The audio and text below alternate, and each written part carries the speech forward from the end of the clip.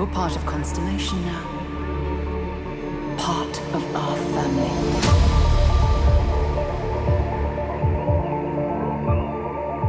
I'll follow you from here on out, Captain.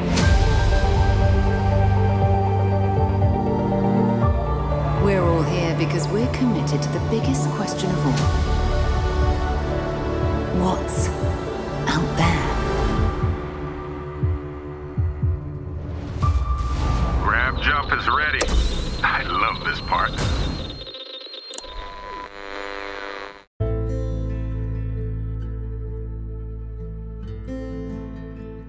Welcome everyone to the Starfield Sandwich Podcast, a Starfield podcast by fans for fans. I'm one of your hosts, Eric aka Sulior, and as always, we will hear from my co-host Kelsey aka KDB a bit later in the episode. But yeah, we wanted to give you guys an update as to what we've been doing and kind of give you a sneak peek as to what we will be up to in the very near future. And also kind of go through some of the news and also bring a bit of a discussion topic to the table, which my co-host KDB will definitely be talking about a bit later, and I will give my 2 cents on it after we hear from him.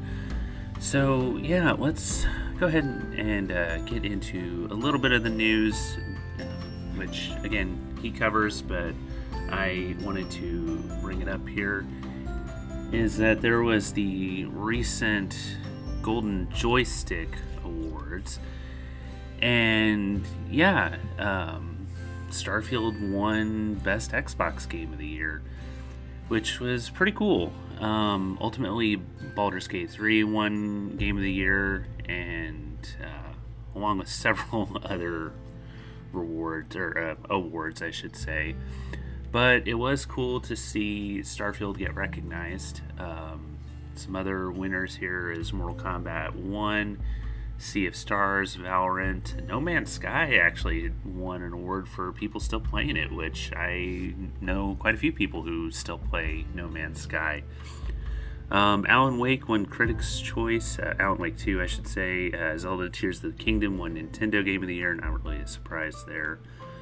Final Fantasy 16 won something. Cyberpunk actually won an award. Yeah, we all know what the general opinion was of Cyberpunk there for quite a while, but it actually kind of came out the other end smelling pretty good. So yeah, I think that's great, and a lot of these, no offense to things like this, but I never really pay attention to, because it's all kind of propaganda in a way, but it's still, no discredit to the winners.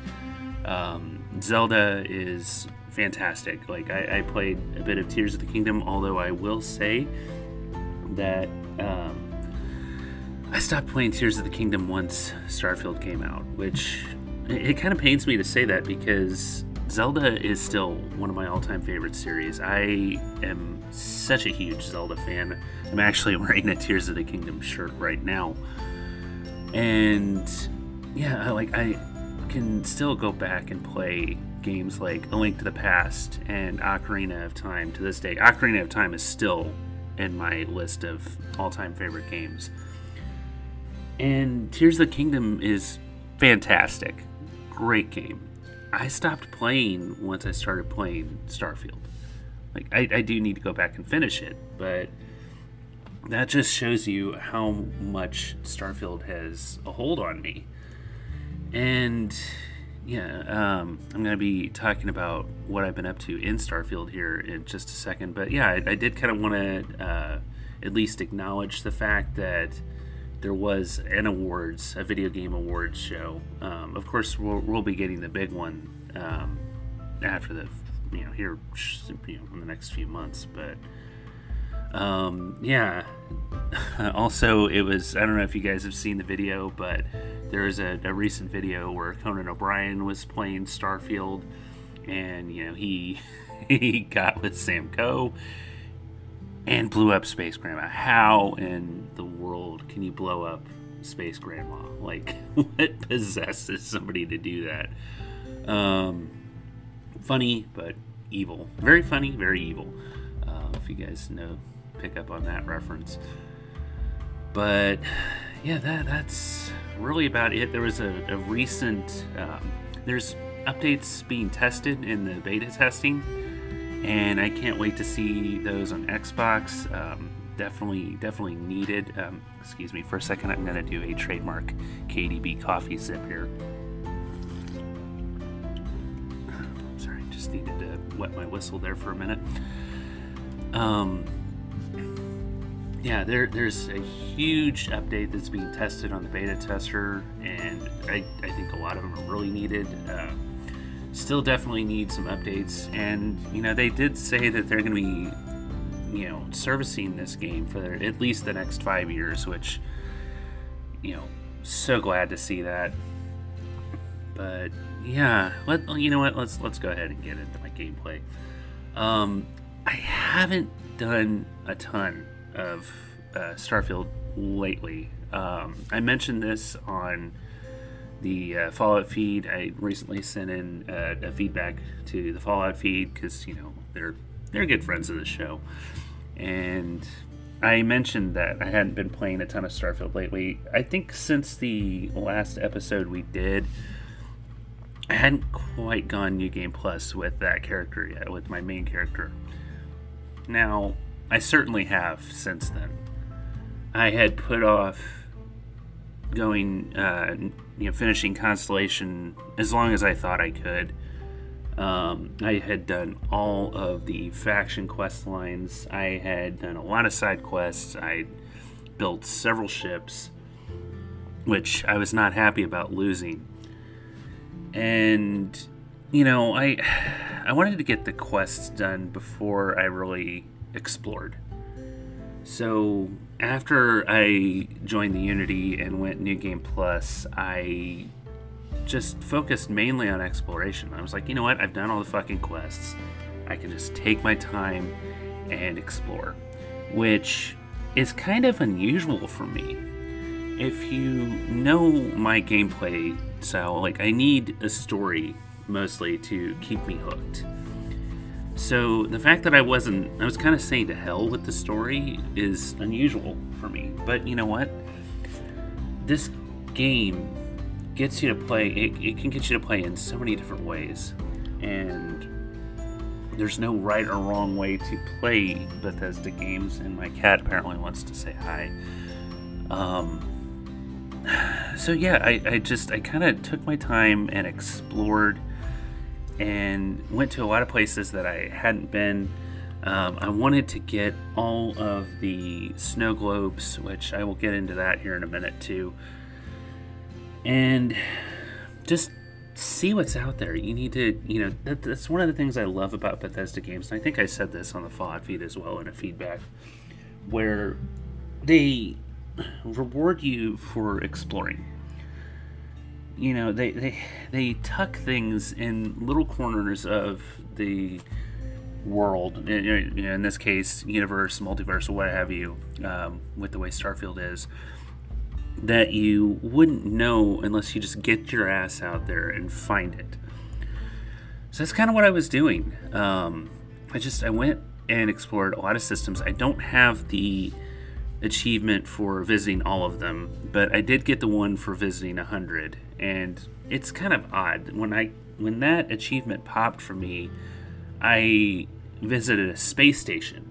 It wasn't even a planet, because I think the achievement says it's like boots on the ground or something like that, and you visit 100 different planets. And yeah, I guess space stations count as planets. I don't know, but yeah, I've visited a lot of different places. I found the Colander. Well, I mean, I did find Crucible, the Crucible quest line, but I found the Colander. I can't remember what the system was. Give me 1 second and I'll find it. It's in orbit around Schrodinger 3. So, and this quest kind of reminded me of Fallout 4, when you visit the Salem Witch Museum. You just kind of walk in, there's dead bodies lying around, and it's very creepy.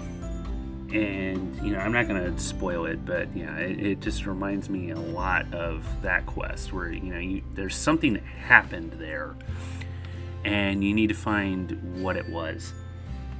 And so I took pictures of the ship and some other parts of that, and I've been posting a lot of pictures on social media lately, especially Twitter.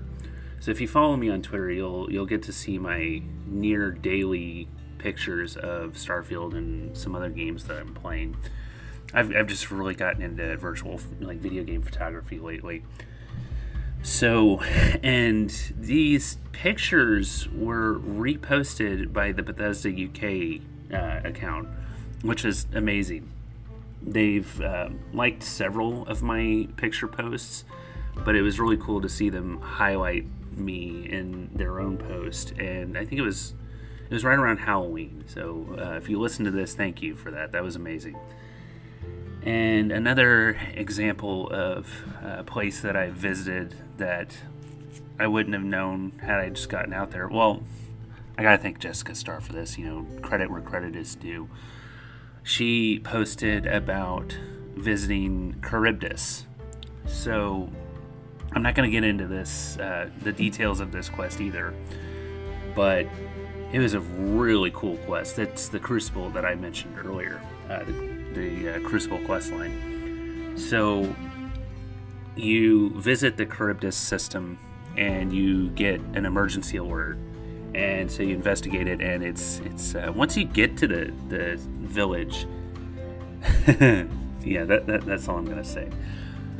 But I will say, though, that I did experience a bug with this quest. It wasn't game-breaking. There was a way around it, but it was pretty significant. Where you get to a certain point in the quest, and the entire village turned hostile against me. I don't even know why. Yeah, there's supposed to be some fighting at this point in the quest, but not the entire village coming after you. It's like you murdered somebody in broad daylight, and everybody and their mother wants your head. I don't know. I was able to find a way around it, but yeah, I mean, and it's a really cool quest line. If you haven't done it, I recommend it. But yeah, that was frustrating. I did experience another pretty significant bug that I'll get to a bit later. But yeah, for the most part, I've just been kind of exploring and taking pictures and trying to get completely survey planets, which again is not something I would normally do, but I am now. But that's not what I'm focusing on currently, though. I did encounter another pretty big bug. I've sent Kelsey pictures of this, and I've talked about this with the ASA podcasting crew. It was brought up on this past episode of the Fallout feed. I think one thing that I love to do in this game is steal ships. I'm so addicted to stealing ships. So I'm exploring this planet in the back ass end of nowhere. I think it was called Algarab. Algarab, that sounds right. And just kind of, it was Algarab. I'm just minding my own business, surveying the planet, when I hear a ship land. That triggers in me the desire to go steal it. As always, I'm like, ooh, I hear a ship. Where is it? Let me go find it. I'm going to steal it.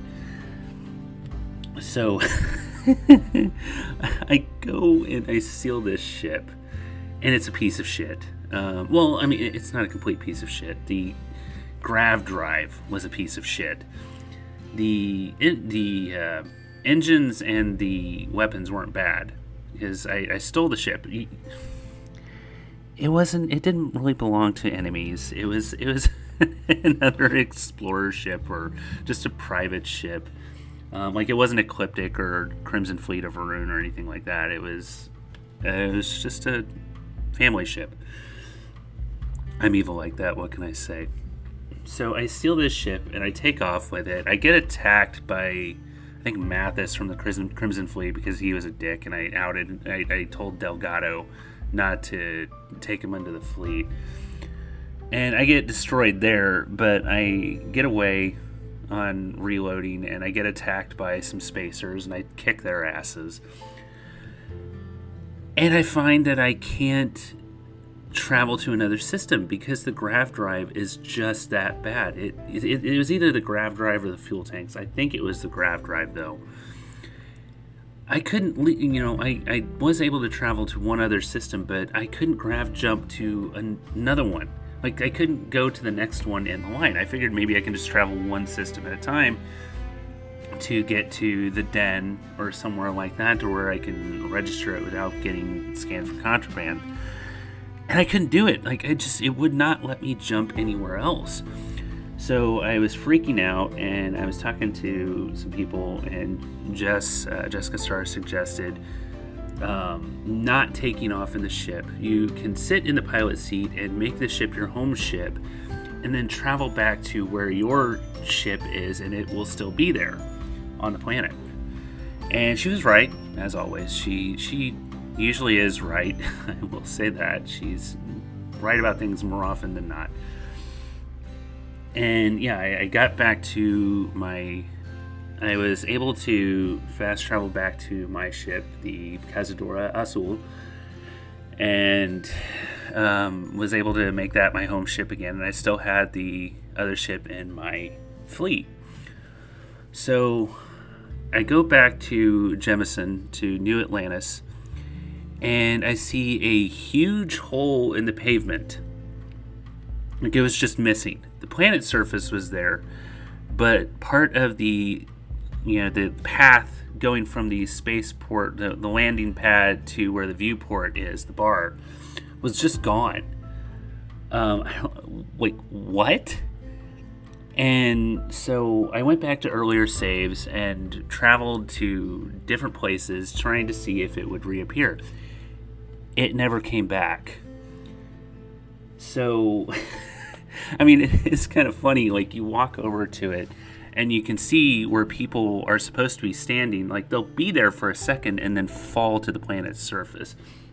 I showed this in my most recent stream.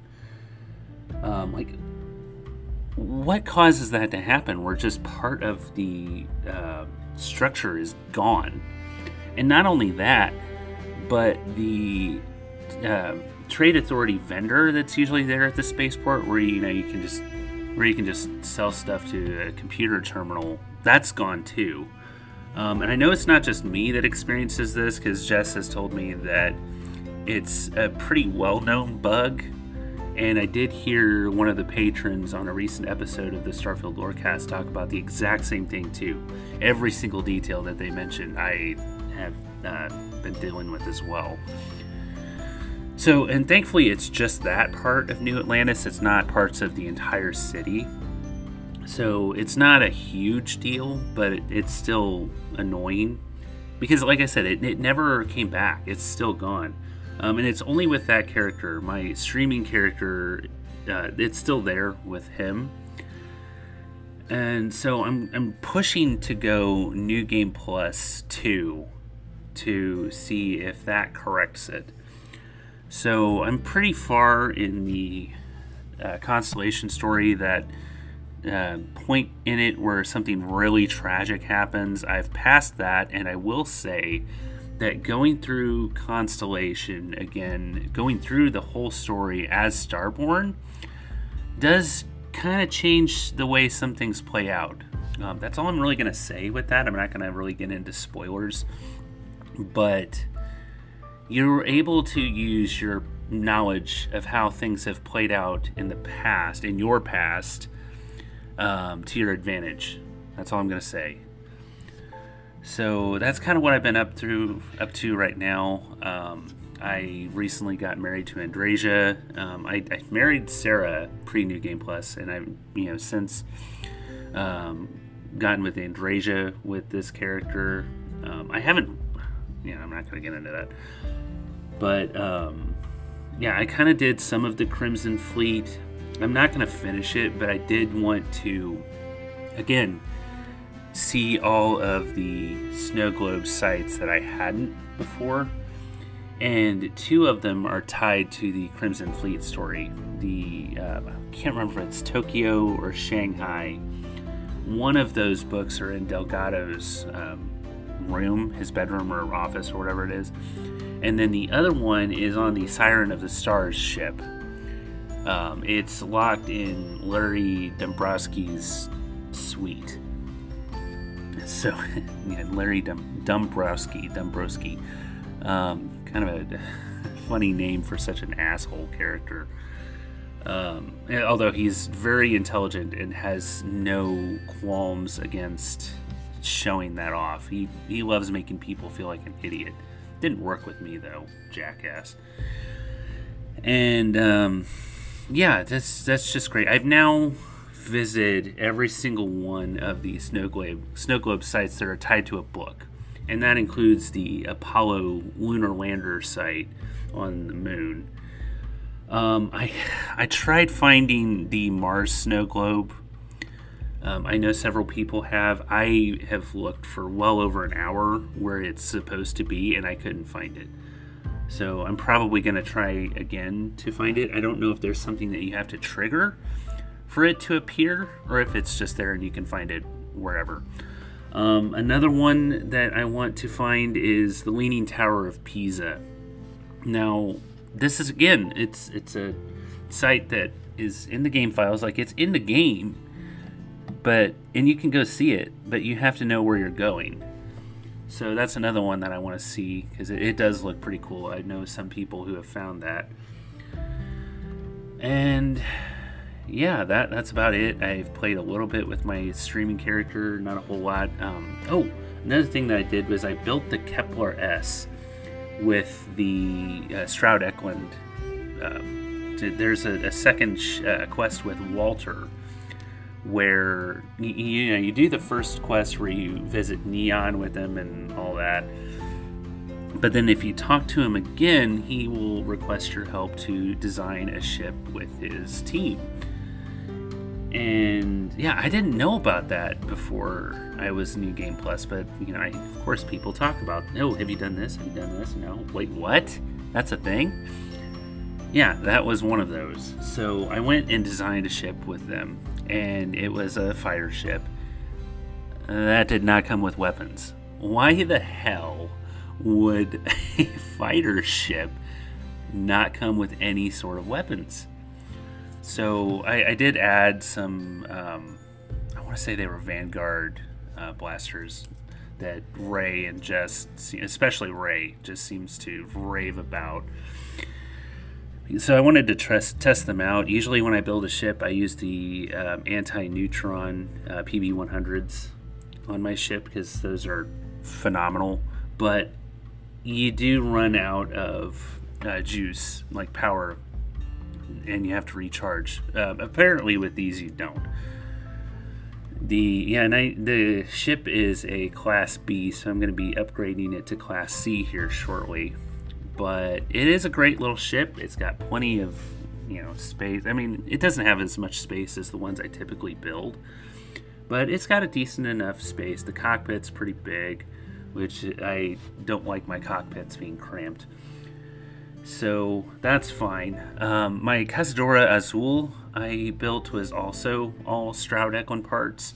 I need to go and there's one other shipbuilder that I haven't used yet, and give me 1 second. I need to find the name of it. Teo, that's what it is. I want to build a ship with their parts too, just to say that I have. I'd say that at this point the Nova Galactic, parts have been my favorite. That's where I've built 2 ships with Nova Galactic parts, the Sanguine Dream and the Black Scarab, which, to be honest, the Black Scarab is basically a black version of the Sanguine Dream. not gonna lie, but I enjoy it. But Stroud Eklund is definitely up there. I think I like them more than the Deimos parts. So, yeah, we'll see how Teo is. I'm gonna have to look up where that shipyard is. But yeah, that's basically what I've been doing in Starfield. Like I said, it's been a lot since the last episode, but not so much recently because I've been playing a lot more Fallout 76 with friends, actually. I've been a lot more social in Fallout 76 lately. I built a spooky camp and have just had a great time running around with friends in the game, both on Xbox and PC. As I'm recording this, it's November 12th. I spent probably close to 3 hours running around with Ms. Max and Joliet and a couple other people, taking advantage of a double XP weekend, and I gained at least 20 levels with my PC character last night. So thanks again to everybody who has put up with me the last little bit in Fallout 76. So anyway, I am going to hand this over to my good buddy Kelsey, and I will be back at the end of the episode to wrap everything up.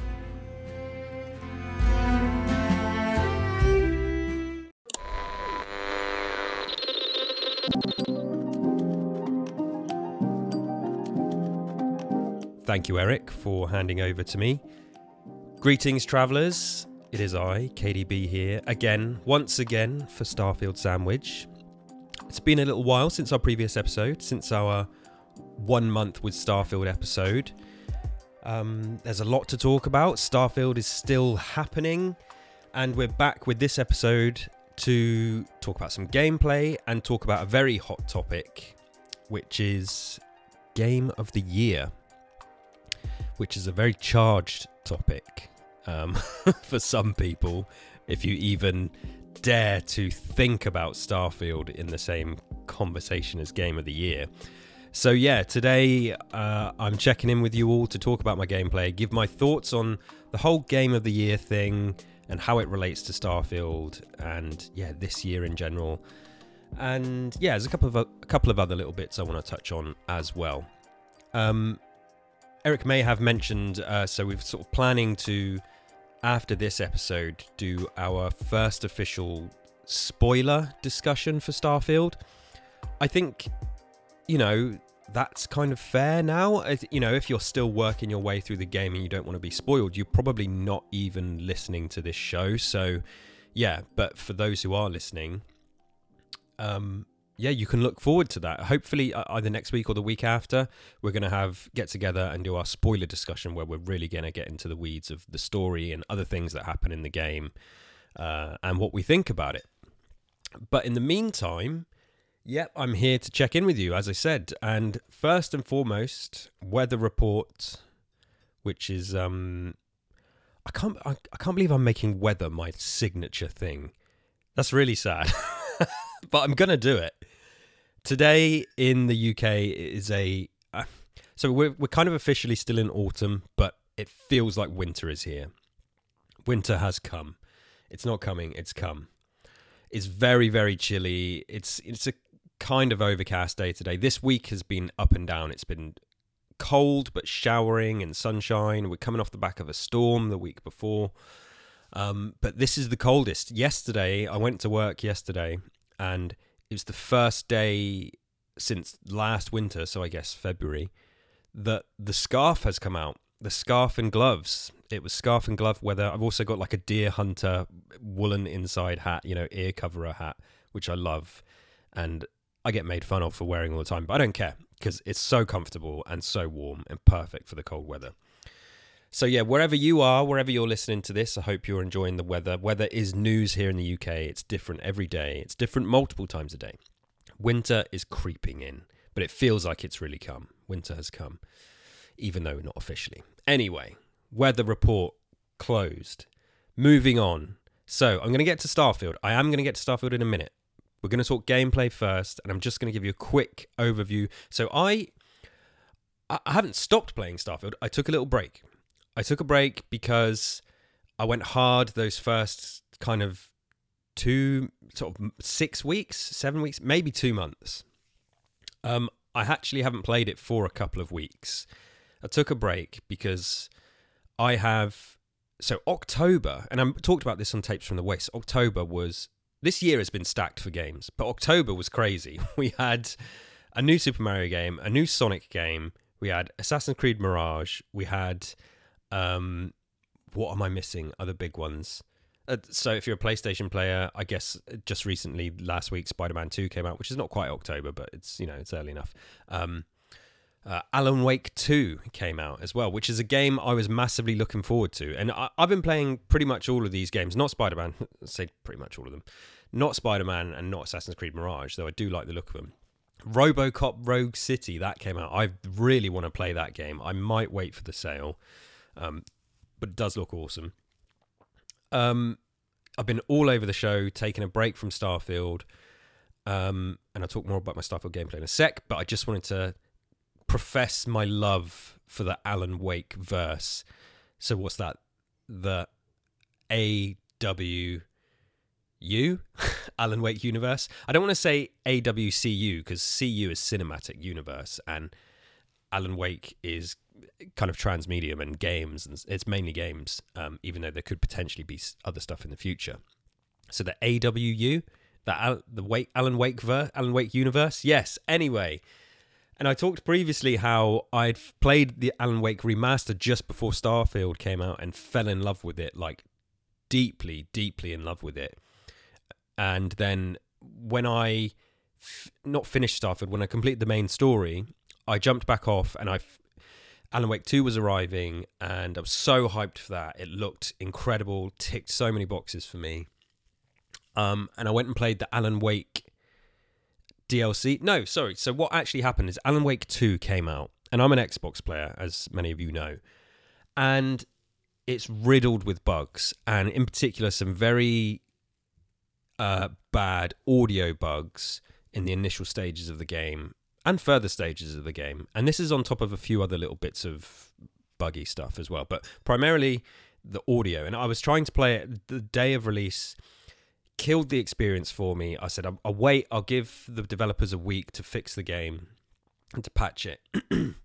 They didn't in that time. They released some updates which prioritized fixes on PC and PS5. Nothing really changed on Xbox. Certainly not with those main audio issues. And for a game like Alan Wake, which is, it's a game, but it's so story driven and it's very cinematic. It's to have the audio cutting out is, well, there's no point in trying to play it with no audio,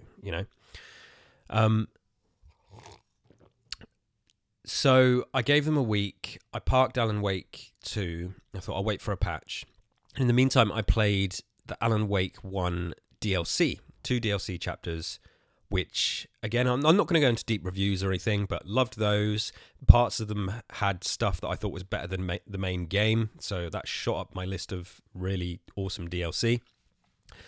And then I moved on to Alan Wake's American Nightmare, which is a small Xbox Live arcade game, but very much a part of the series. Debates about whether it's canon or not into the story, but the way Alan Wake works is kind of like there's debates about anything being canon, which is quite fun. So I played that, really enjoyed that. Fun, like bite-sized little game. It only costs like £6 on Xbox.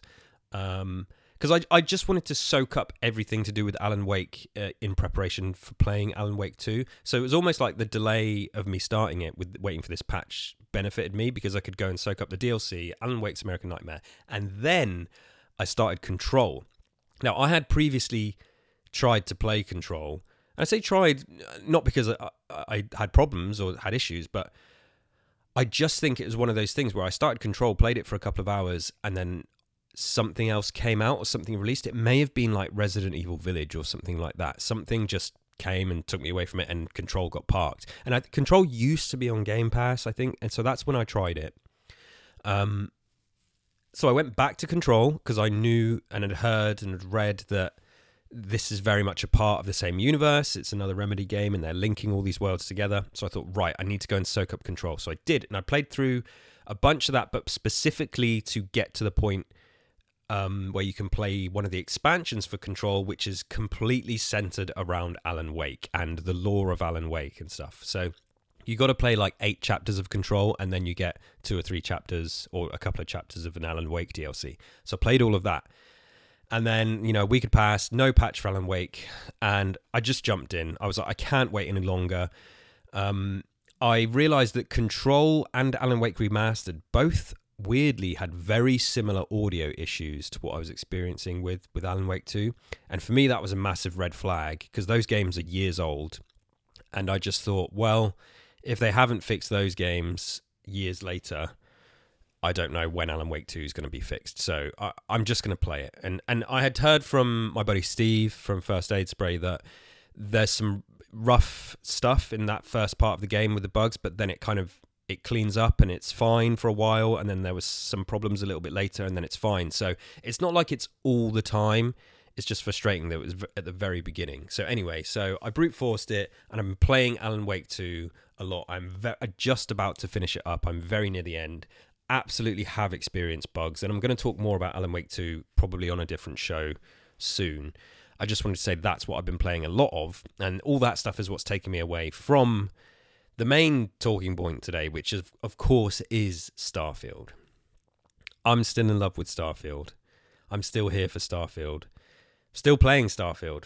And as I wrap up Alan Wake 2, I've got a few things I want to do in Starfield that I'm going to be ticking off. So, where am I? What's happening in Starfield? Since our 1 month episode, I think I spoke about how I still had some faction quests to do.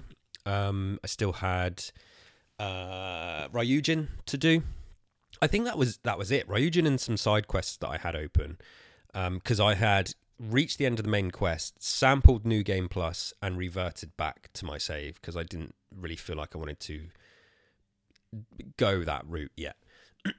And so since then, I finished the faction quests, and I finished the side quests. I finished the side quests that I could finish, and I'll talk about that more in a minute. And just started bashing my way through the achievements. And so I'm now at, let me just check my hours played for Starfield on my Xbox app. Now Eric is absolute. I think I compared stats on our profiles on Xbox, and he's probably played double the amount of hours as me, which, what a hero. I sadly haven't. So here we go. Let's look at my Xbox app. Stats: 5 days and 6 hours and 46 minutes played in Starfield. Achievements: I have everything apart from the 2 final achievements that I've got to unlock. One is the stars, my destination, which is visit all star systems. And here it says only 1.98% of players have unlocked this. And then the other one is reach for the stars, which is reach level 100. Only 0.9% of players have unlocked this. Now, I would like to hope that if I had not been playing the Alan Wake stuff since the last episode, I think I would have popped these 2 achievements, and I'd be sitting here talking to you today with, 1,000 out of 1,000 on Starfield. But I'm not quite there. But so that's where I'm at, and I'm going to do my best to do it quote unquote legitimately. So for example, to get to level 100, I know that there's things I could do. I could just build a camp and put some things in a camp and ramp up some XP and get there pretty quick. And I don't know, my mind might change on this because I might get too burnt out. I found that just going round planets, and as long as you're, well rested and have got your companion perk, if you're going around a high level planet and just killing the high level fauna that you find, you rack up XP pretty quickly. And I was finding myself getting a couple of levels in half an hour ish, something like that. And I was having fun, so I could probably get to level 100, quote unquote, legitimately. I'm only at level 54 so far. I thought I was a bit higher than that. I think on tapes I might have said I was at level 60. But, I'm bouncing around from game to game. Sometimes I forget these things. So I'm just over halfway, and I don't know. I'll see how I get on with playing it that way, because I may just get to a point where, and what does getting to level 100 mean? It means I become kind of like unstoppable and just rinse through everything, which that doesn't sound fun. I'm also playing the game on very hard as well, which I think that gives you more XP, and I'm not having any problems. I'm playing it on very hard, and it's not very hard. I'm not dying. It's making the battles with the most difficult stuff I found while playing it on very hard is if I come across a base with loads of spacers on, and there's quite a few like level 60, 70 spacers, you take a few hits and you will die. But I'm pretty good at dodging, and I have a calibrated Coachman shotgun, which, to be honest with you, just rips through everything. I'm just having no problem against anything, but I'm having fun exploring. And, and the exploration part of Starfield, it's not really why I play the game. It's very sort of low down on my, reasons for playing. It's more about story, characters, quests, and just cool little tidbits like cool weapons and things, and combat. The combat, who'd have thought the combat would be a big part of a Bethesda game, right? It's top tier in Starfield. So that's where I'm at with Starfield. I haven't played a great deal since the last episode. I finished off the main quest and finished off the faction quests. I cleared up everything that I could because I didn't want to go to New Game Plus and start fresh. I just feel like I've put a lot of work in. I wanted to explore some perks and things. And I know your perks carry over to New Game Plus, but like crafting and stuff and all your materials, that doesn't carry over, which is kind of painful. So I wanted to just focus on my base level, base character, max it out, get all the achievements done, then go to New Game Plus and or make a new character and try just kind of a completely different route and try experimenting. And I know there's loads of people out there doing that. Like I was listening to Fallout Feed this morning, and they obviously, they all play Starfield, and they talk a lot about Starfield on that show. And Ray in particular, is like the person who vicariously I lived through for the experimentation stuff. And other folks do this as well. I know Eric does this, and Jessica Starr does this from the Fallout Feed as well. But Ray is like, he's trying in testing these games to their limits, and I love that. And he was talking about if he could like get a ship. I think he was saying if he could get a ship on that first planet that wasn't Frontier or something like that. Anyway, So I don't really need to do that. I can listen to other people do it. I just want to focus on my mission really now going forward is getting those 2 last achievements before any DLC comes out. I want to be topped out on Starfield, and then I can start quote unquote messing around, if you like, until the DLC comes about. I'm going to do it. So where am I at? So I'm just looking, I've got my menu open at the moment and looking at exploration, like with visiting all the systems. So there's 120. I visited 96. So I'm not far off. Like I could get to this visiting systems, or what is it? It's visit all systems, right? So I could get to the visiting all systems pretty soon, but some of them are a bit out of reach for my, I guess, ship rank and my, my light year jumping rank. So I need to look into that. However, and I'm going to mention the Fallout Feed again. I was listening to that this morning, and Jess was saying that you don't need to actually visit every star system. What you can do is, if you go to New Game Plus, if you just tally up a total of 120 systems, that the achievement will pop. And I haven't verified that. I haven't Googled it, but, Jess is very rarely wrong. And when I heard that, I was like, oh, okay, so to get to level 100 and visit all these systems, maybe I can just jump to New Game Plus. So I'm going to have a think about how I do that, because, visiting, what have I got to visit? 14 more systems. That'll pop like really quickly, like in the first hour of play if I go to New Game Plus, I suppose. So that's what I'm going to do. But yeah, just some other stats about my character here. Locations discovered 271, locations explored 302, days passed 71, hours slept 205. So yeah, I've obviously got all the flora and fauna, not flora and fauna, the resource achievements, the organic resources, the inorganic resources. Yeah, exploration, planet scanned 118, planets landed on 105. Yeah, and I love this menu. I love going through and seeing everything that you've done in the game. Let's have a look here. Headshots, 2,773 headshots. Do we have shotgun kills? Because that will show you that... no, we don't. It just has people killed, creatures killed. I'm at 920 creatures. Because the shotgun has been my... It's been my number one. It's been my go-to. I've bounced around and I definitely use the other weapons, but as with Fallout, I just shotgun main. And my current calibrated coachman. Let's have a quick look at this. Oh no, sorry, I upgraded it. I did do some tweaking. So I currently have a modified advanced coachman, which some mods it has. It has a choke, a tactical stock, and slug shots with a physical damage at the moment of 440. Excuse me. Just going to take a screenshot of that.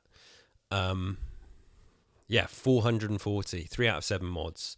I've just dabbled with the mods side of things. You know, I've bashed through and got some of the achievements for the modding and the crafting, but yeah, I haven't ranked up massively in that. But this is all stuff that I want to do.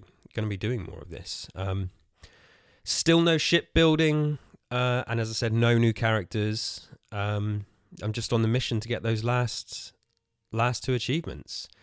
But yeah, still loving Starfield, still having fun. I think like my gameplay talk here today, as I said, it's not very in-depth because it's not like I went, I traveled to this planet and I went and did this and went and did this side quest and did that, because all I was doing was cranking out those achievements rather than story stuff. And between now and the next episode, so obviously the next episode I mentioned we're going to do spoiler discussion, but I'll be playing more. Like I think Alan Wake 2, I guess I will finish today or tomorrow, and then after that it's going to be between Starfield and finishing Control, because there's nothing else out that I'm really going to be playing until maybe Baldur's Gate 3 hits Xbox, which who knows when that's going to be. So still loving it, still having fun with Starfield, like seeing all the stuff online from the community, seeing all their screenshots, their clips. It's, for the days that I've not been playing, I've been living through everybody there, especially Eric. Like, you know, he's with Fallout 76 as well. He's been really flying the flag for both the shows, and huge shout out to him as always. Right, moving on to kind of the crux of my conversation today, and I promise I'm not going to chat for an hour. It is Game of the Year season. I record this on Saturday, the 11th of November. And Monday, we'll see the official nominations released for the Game Awards, which is, you know, the main... the Jeff Keighley Awards, the main awards for the year that's been running for about 6, 7, 8 years now. I don't think they've been going for 10 years, right? Maybe 6, 7, 8 years. And of course, outside of that, we have things like the BAFTA Game Awards. They are later. I don't think then, maybe not till January, or are they sooner? I'm not too sure. But then yesterday we had the Golden Joystick Awards, which was held here in the UK. And, you know, when this stuff happens, you sort of potentially gives you a hint as to how all the awards are going to go. But not always. So Starfield actually won Best Xbox Game at the Golden Joystick Awards. I'm going to talk more about Game of the Year stuff in a minute. But, I mean, Best Xbox Game of 2023... I don't see how anyone on planet Earth could argue against that. What has Xbox released in the past year? I'm going to rack my brain here. And this will prove it. I'm not a fanboy because I'll miss stuff off. All right. So Redfall, we know how that went. Caveat, I don't hate Redfall. It's got issues and it was too expensive, you know, outside of Game Pass. But yeah. Redfall... Forza Motorsport, Starfield. Jeez, what am I forgetting? Let's have a quick search live, because there'll be people listening to this like, you idiot, you're forgetting this game. Xbox Games 2023. Hi-Fi Rush, right? That was one. Oh, see, this is annoying. When you search Xbox games, it just tells you every video game that's on Xbox. Xbox First Party Games 2023. So... oh, Google is failing me. This is terrible. Okay, let's forget looking for all those games. I mean, maybe that is it, right? So Age of Empires is another one. So Redfall, Age of Empires, Forza, Starfield. They have obviously games coming up like, Hellblade and Stalker. Stalker, is that not first party, is it? Or is it just an exclusive?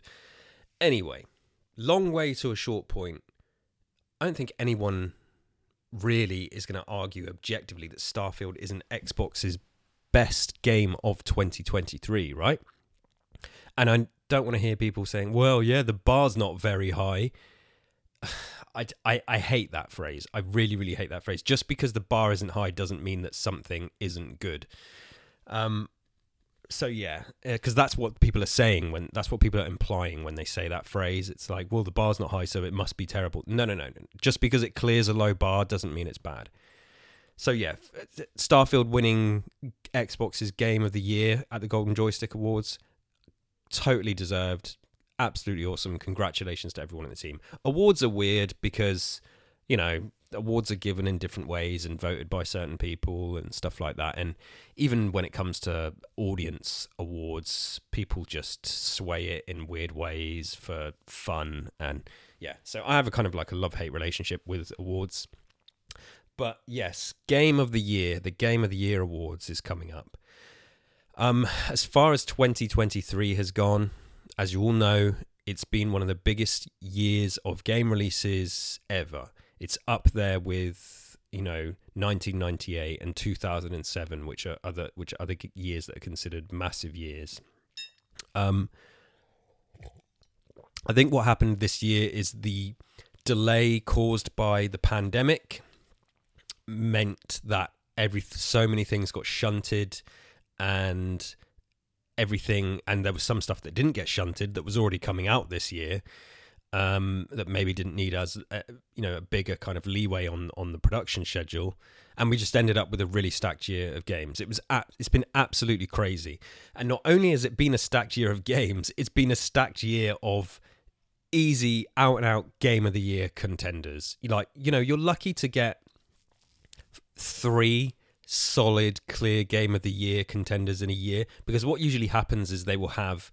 The Game of the Year award, the Game Awards nominates 6 games for Game of the Year, and usually there'll be like 3 in there that everyone goes, oh yeah, of course, these are the best games of the year, and they're going to fight it out, or it's between 2, it's between 2 clear out front runners, and then they stick maybe a wild card in there, and an indie game, like Stray was nominated for Game of the Year last year, and it's like, I haven't played Stray, so maybe I'm talking out of turn here, but come on. Game of the Year, Stray? Yeah, I'm not really sure what's happening there. I've seen enough of it, I think, to assume that was just... I'm not saying it's not a good game. Maybe was last year more barren for games than I'm remembering, but yeah. So Stray was in there. So they always get like an indie game in there this year. This year, though, think about it. Think of the games we've had. This is a year that we've had, just from Nintendo alone, a new Zelda game and a new Mario game that both came out to widespread critical acclaim. People loved them. Tears of the Kingdom, Super Mario Brothers Wonder. Mario Brothers Wonder only come out a couple of weeks ago, 2-3 weeks ago. What else have we had this year? We've had Resident Evil 4 remake. We've had the Dead Space remake. We've had Spider-Man 2. We've had Baldur's Gate 3. We've had Diablo 4. We've had... what else are people raving about? Obviously, we've had Starfield. I'm going to get to Starfield. Alan Wake 2. This is the thing. It makes me think of that meme of, Is Jason Momoa creeping up on oh god, what's his name? Superman. I'm having a senile moment. Henry Cavill. That's it. He's creeping up on Henry Cavill, and on this meme, people have like Henry Cavill as labeled as something like chilling there, and then behind him is Jason Momoa creeping up on him, and it feels like Henry Cavill is Tears of the Kingdom, Baldur's Gate, Dead Space, Diablo, and then creeping up there is like Mario Wonder and Alan Wake 2 just out of nowhere in the past couple of weeks. What other good games are people banging on about? Sea of Stars. Everyone's talking about Sea of Stars. People who've played it say it's awesome and that it kind of deserves to be up there. Final Fantasy, is it 16? Which again is not something that I'm into, but I hear people shouting about it a lot. What else came out this year that's like really, really good? Armored Core, was it Armored Core 6? That came out. It's just like, and these aren't like games that could be, oh yeah, there's still one clear winner in them, you know, in terms of the wider appeal. I think all of these games are so incredibly strong. I do think there's one that is gonna take it, and I think that probably will be Baldur's Gate 3, because this is like okay, right, I'm gonna slow down a little bit, because when it comes to Game of the Year, and look at the Golden Joystick Awards, so Alan Wake 2 just won the Critics' Choice. Now, does the Game Awards have a Critics' Choice? I'm not sure, but it's like maybe Baldur's Gate 3 wins the Critics' Choice and Alan Wake 2 wins Game of the Year. For me, Alan Wake 2 can't win Game of the Year, and that comes down to those bugs I talked about, but it's certainly incredible. It's certainly an incredible game. I'd love to talk more about how good Baldur's Gate 3 apparently is, but I haven't played it. I can't play it, and blame Microsoft for that. And same with Spider-Man 2. Like, when I think about my Game of the Year nominees, and I usually break it down to 4, like, I never really pick one Game of the Year. I pick, like, here's my 4 games of the year. That's what I've done the last few years. And that's always fairly easy to do. This year it's difficult. However, Baldur's Gate 3 and Spider-Man 2, I can't pick them. I can't even think about picking them because I can't play them. I don't have a PS5, so blame Sony for that. And I don't have a PC to play Baldur's Gate 3. I know Baldur's Gate 3 is coming to Xbox, but it's not out yet. Blame Microsoft for that. But Baldur's Gate 3 was universally loved. I think from an outside perspective, and, you know, when it comes to reviews and opinions on games, really you should be out there finding people that you trust over a long period of time, because then you know where their opinion is coming from. And I definitely have some friends who are, I would say, absolutely biased towards Baldur's Gate, which is fine, and they love it, and I'm so happy for them that they love it. I'm definitely biased towards Starfield, and I think that there's been hate towards Starfield that is completely unjust. I'm not sat here trashing something like Baldur's Gate or another game, because why would I do that? However, when it comes to more, what I would say, unbiased and objective opinions that I say objective because opinions aren't objective. It's difficult. People and reviewers that I've found that I trust, many of them are like, yeah, Baldur's Gate, easy, solid game of the year. However, why is no one talking about the fact it falls off a cliff in the latter third of the game? Apparently it's buggy as well, and it's certainly, you know, that split screen mode, which isn't coming to Series S on PS5, is awful to watch. It doesn't work on PS5 either. So the game is not flawless, and it's not as flawless as some people made out. However, that doesn't necessarily matter when it comes to winning Game of the Year. I think Baldur's Gate 3 captured something, and it's primarily to do with the studio and who the studio are and the team and the money that they had behind them and how the game was developed. And for them to produce something as good as it is, I think people recognize that. And then obviously it came out a little while before Starfield, and then people took issue with Starfield. There's issues I have, but not the same as others. I'd said even before Starfield came out that it's going to be divisive because some people just don't like Bethesda games, and for obvious reasons. And Bethesda games are very video gamey, and I love that, and it ticks all the boxes for me. But I can see why some people would be really frustrated that the conversations with the characters don't look like it's lifted from a movie. It's like, yeah, that's not really what Bethesda do.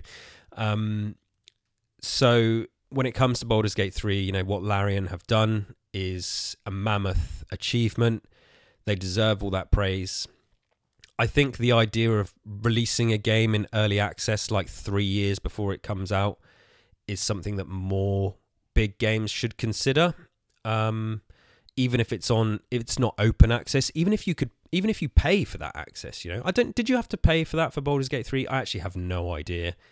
You probably should have. If they didn't do that, they missed a trick there. But like, say if Starfield released in early access like 2 years ago, which allowed many people to play it and to then feed back into what ended up being the finished product that went out to the world.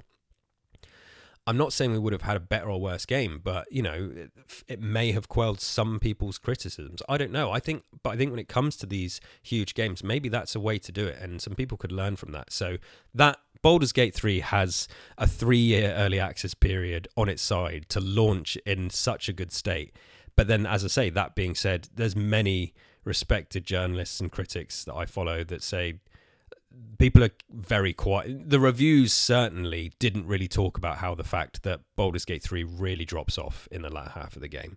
And there's people I know that love Baldur's Gate 3 who haven't touched on that at all. And it's like, well, maybe they got lucky.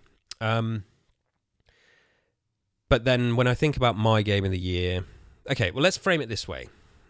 Game of the year. Is Starfield a game of the year contender? I think objectively, yes, of course it is. There's other games that come out this year. Lies of P. I think Lies of P's meta score is lower than Starfield. Lies of P is an incredible game. I mean incredible. Again, huge credit to the studio for pulling off what they've done for that. Starfield is rated higher. Starfield is a very different game. I'm not comparing the games, but when you just talk about, okay, what makes it into the Game of the Year 6 based on score, I guess, is there maybe like 4 90s this year? But then what qualifies? Some people, I know some people think Lies of P is better than Starfield, but Lies of P scored less, so should Lies of P get nominated over Starfield? Like, it's crazy. It's absolutely crazy. Scores are weird and scores are dumb, to be honest with you. But anyway, but is it a Game of the Year contender? I think objectively, yes. The package it delivered is insane.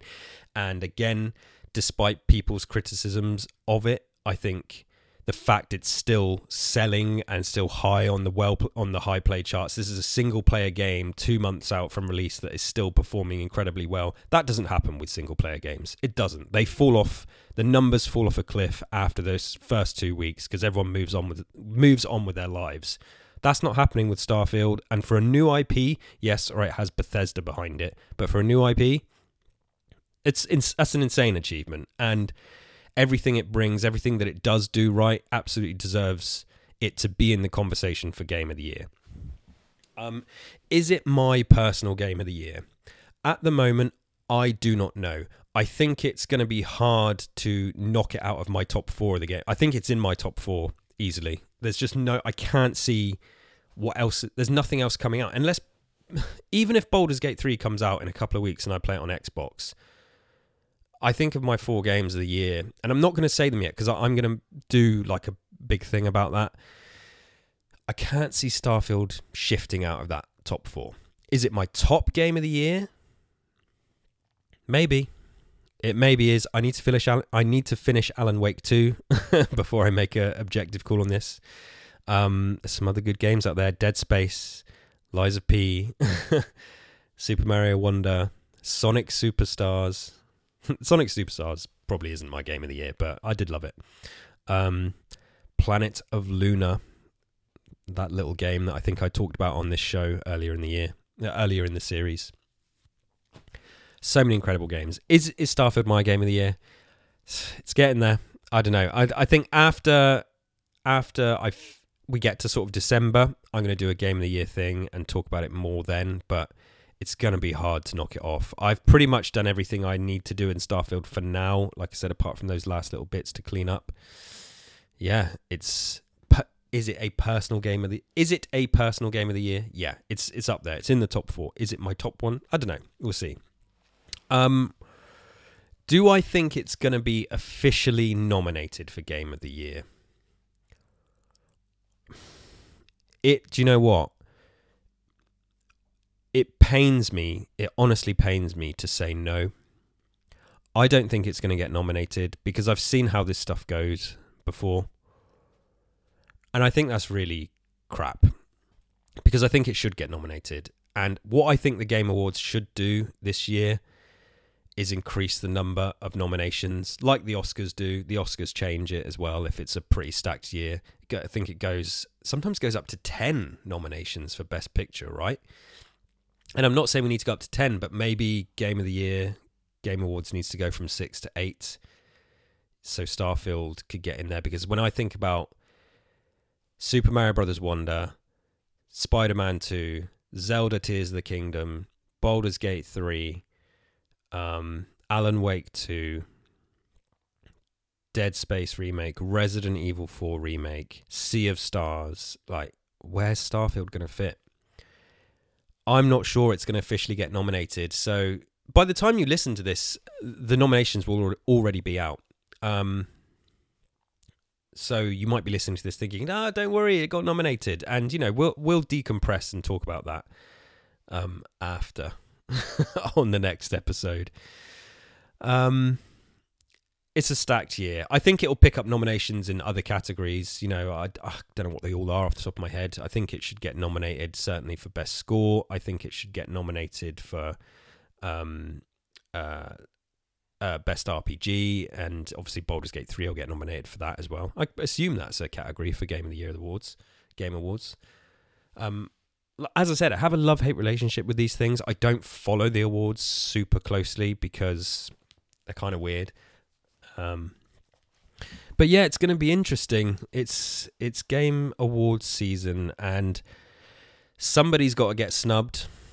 And I will just be really sad if Starfield gets snubbed because I think it just kind of fulfills a narrative thread around the game that is just not true.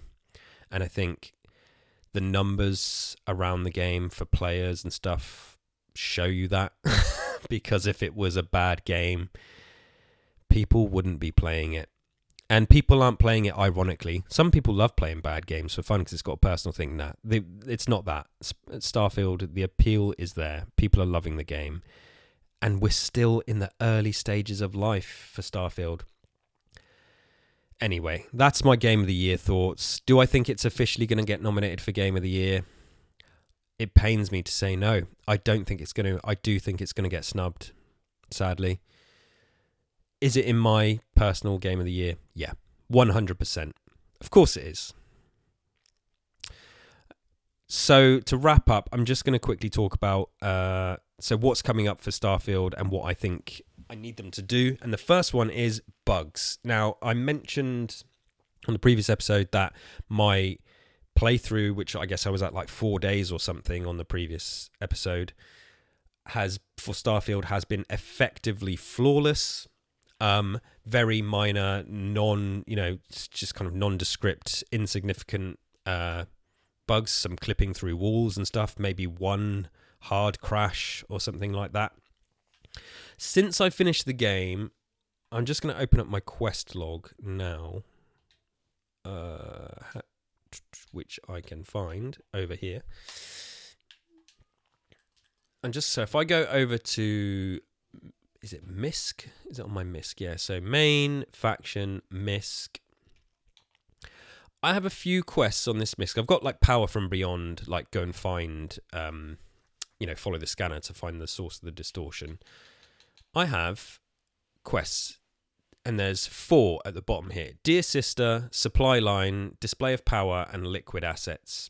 Oh no, sorry, not liquid assets. It's just display of power, supply line, and dear sister. Dear sister, Janet asked me to deliver a letter to her sister Julia. I should bring it to her. This takes me to a location that doesn't exist because the ship that I need to get on is not there. This is a bugged quest which I cannot complete. Supply line. After a tense meeting with Benjamin Bayou, Yannick and I were spared, but Yannick's Aurora smuggling operation is under Bayou's control now. I should now see how Yannick is doing. Excuse me. This isn't really a massive spoiler. It's like it's a smuggling side quest in Neon. It's not a main quest. These characters are behind a door that I cannot open, and I have no idea why. It's a door that I was behind once, but now is locked, and it says you need the key, and there is no key, and I've Googled it and gone to Reddit, and it's a bugged quest, and I can't complete it. Display of power. I'm an Ebbside striker now. Briggs and Hatchet will give me my next gig. Same thing. These people are behind a door that are locked that I cannot access. Yes, and it's really frustrating. So Briggs and Hatchet, that's like the gang of Neon, right? Yeah, so these are 3 quests that I cannot complete because they are bugged, sadly. And out of however many quests I've done, I don't know, what did it say on my stats? 145 quests completed, 86 activities completed. So, looking at nearly 300 there. It's not too bad to have 3 bug out on me. But, it's frustrating and it's annoying. I know other people have had some worse issues with Starfield. It's not without bugs. However, that being said, compared to some other games I've played, and Alan Wake 2 specifically, Alan Wake 2 might be the buggiest game I've played this year, which is such a shame. Really, really such a shame. On Xbox, that is. Yeah, so I'd like them fixed, please. Bethesda, if you're listening. And then in terms of fixes and updates, I know they're like beta testing some stuff for Starfield at the moment. The updates have been a little bit few and far between. We are 2 months out from the game, 2.5 months, just over 2 months.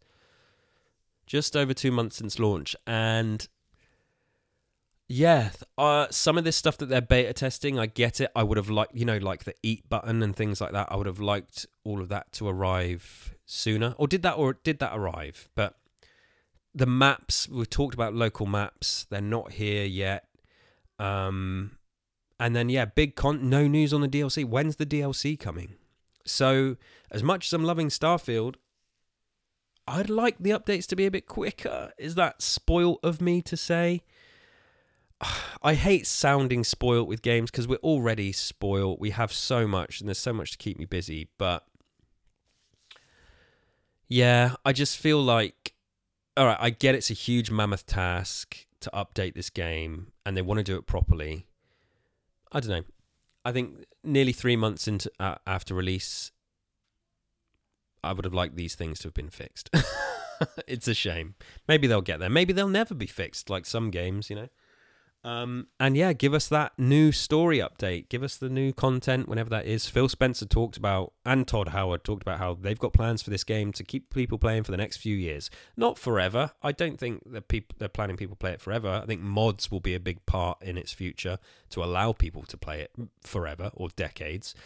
But in terms of the main content that gets put out, where is it? Where's the DLC? Are we going to be waiting 6 months for the DLC? They're going to be doing an Elden Ring on us? What's that? That's like nearly 2 years after the game came out that DLC's arriving, which to me is just, I mean, it better be good. So yeah, I hope we're not waiting 6 months for what I assume is going to be Varun-focused DLC. I'd really love to see that. And yeah, that's where I'm at. So a lot of fun with Starfield.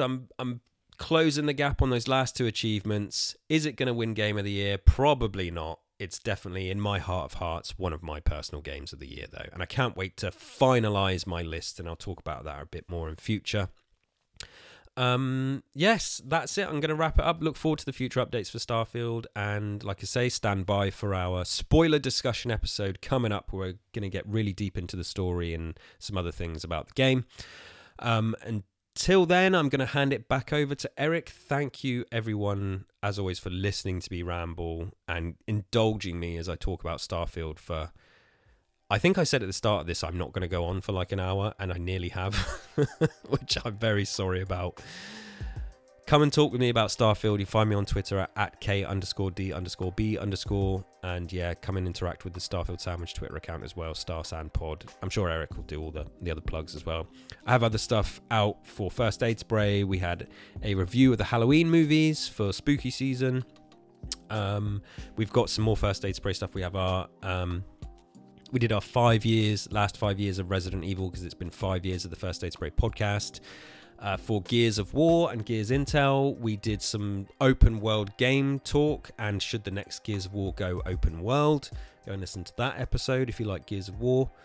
And yeah, a couple of weeks ago we put a new episode of 2 Carrots out as well, where Lou and I caught up and talked about life and talked about news topics and games and things that we usually do.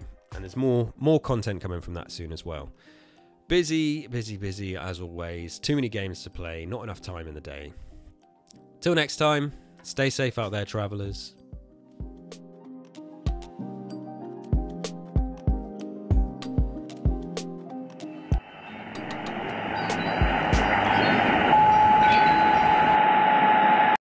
Thanks again to my good buddy Kelsey, as always, for your thoughts on all things Starfield and everything else you're involved in.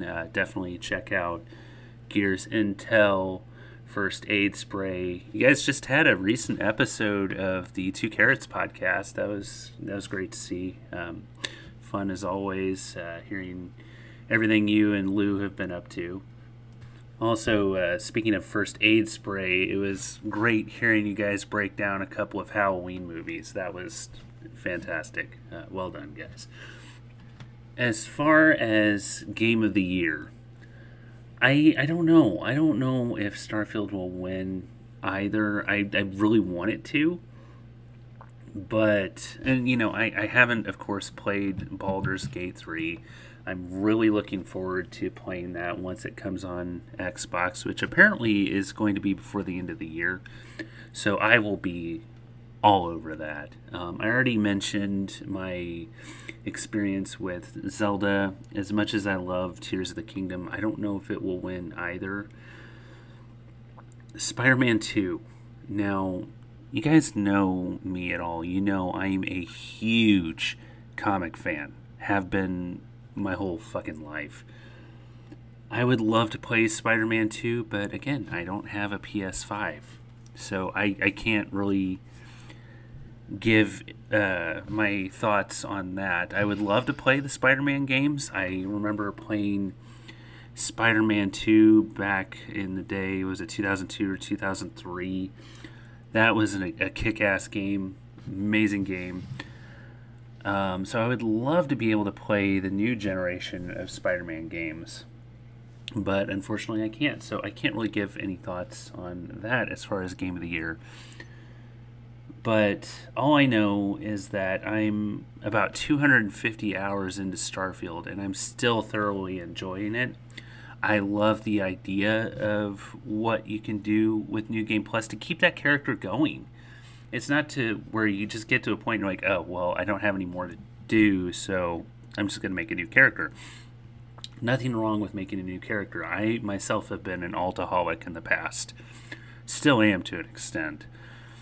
But with Starfield, I don't feel the need to start a new character. Like, I'm glad that I've got my streaming character, because with him, he's got completely different traits. Like, he's got a completely different background and set of traits. Which, I mean, yeah, that would be the only reason that I would start a new character, would be to see what some other traits are like. So, I mean, I mentioned with my main character, he is an explorer that is an empath, an extrovert, and what the hell's the fourth one? Oh, United Colonies native, like UC native. So, which, I mean, those are all basically speech options. Like, I wanted something that didn't really give me any negative effects. And, you know, empath and empath especially has been useful. So with my streaming character, I made him a combat medic with the hero worship. So I've got the Adoring Fan, kid stuff. So I just recently met my parents with Captain Fuckface. Yes, that's my streaming character's name, and Fosco does say it. And the other one was Wanted. So I wanted to make that super interesting for stream. And he did just recently encounter some bounty hunters, and I had just dealt with a space battle, so I'm like, yeah, there's no way in hell I'm dealing with this. So I just took off. But, yeah, I mean, I guess back to the point, that would be the only reason why I would really feel the need to start another character, is to see what some of those other traits are like. What would it be like coming from the Va'ruun? You know, like, speaking of Va'ruun, yeah, Kelsey kind of touched on this, that he thinks that we're going to get a Va'ruun-centric DLC. I, for one, would love that. I have my own thoughts on what Shattered Space is, and I've spoken about that with a few people. I don't really know. I'm not going to really give my thoughts on that quite yet. This episode has actually gone on pretty long as it is. But I really kind of feel like, for all intents and purposes, the Va'ruun don't really have a huge impact on the story. Like, you don't really learn a whole lot. Like, you learn about their history, but there isn't really a Va'ruun-centric story in the game. And I really want that. Like, you kind of get a little bit of one with Andrasia's personal quests, but that's it. So I would love to be able to dig into more Va'ruun content. So I really hope that that is the case with a DLC down the line. Because otherwise it just kind of feels like they got cheated. And yeah, as far as what we're going to get up to here, the next few episodes, we're going to start getting into the lore. The lore has always kind of been my bread and butter as far as my podcasts go. And you know, we kind of got away from that a little bit with the Tapes from the Waste podcast. We're going to get back into the lore here very shortly. But like I've discussed some ideas with Kelsey, and we both agree that it'd be a fun idea. So be on the lookout for some more lore episodes with Tapes from the Waste, and we're going to start doing lore episodes with the Starfield Sandwich podcast. So be warned, we probably will get into more spoilery territory. So we're going to kind of start with what you encounter in the museum when you're starting the Vanguard story. Now, I will say that what you get in that museum might not be 100% fact, because you're going through their quote-unquote history of these settled systems from the UC perspective. So that may be a little bit propaganda, but you know what? I'll get into that once we get into the lore episodes. So anyway, that is it for this episode. I already mentioned where you can find KDB's other podcasts. You know, you got Gears Intel, First Aid Spray, 2 Carrots. You can find him on Twitter at K_D_B_. You can find me on Twitter and Instagram at IanGold08. I'm also on Blue Sky at IanGold08. I always forget to mention that. And you can find the show on Twitter at StarSandPod, and you can find the show on Instagram at Starfield Sandwich. And that is it. So until next time, stay safe out there, Spacelanders.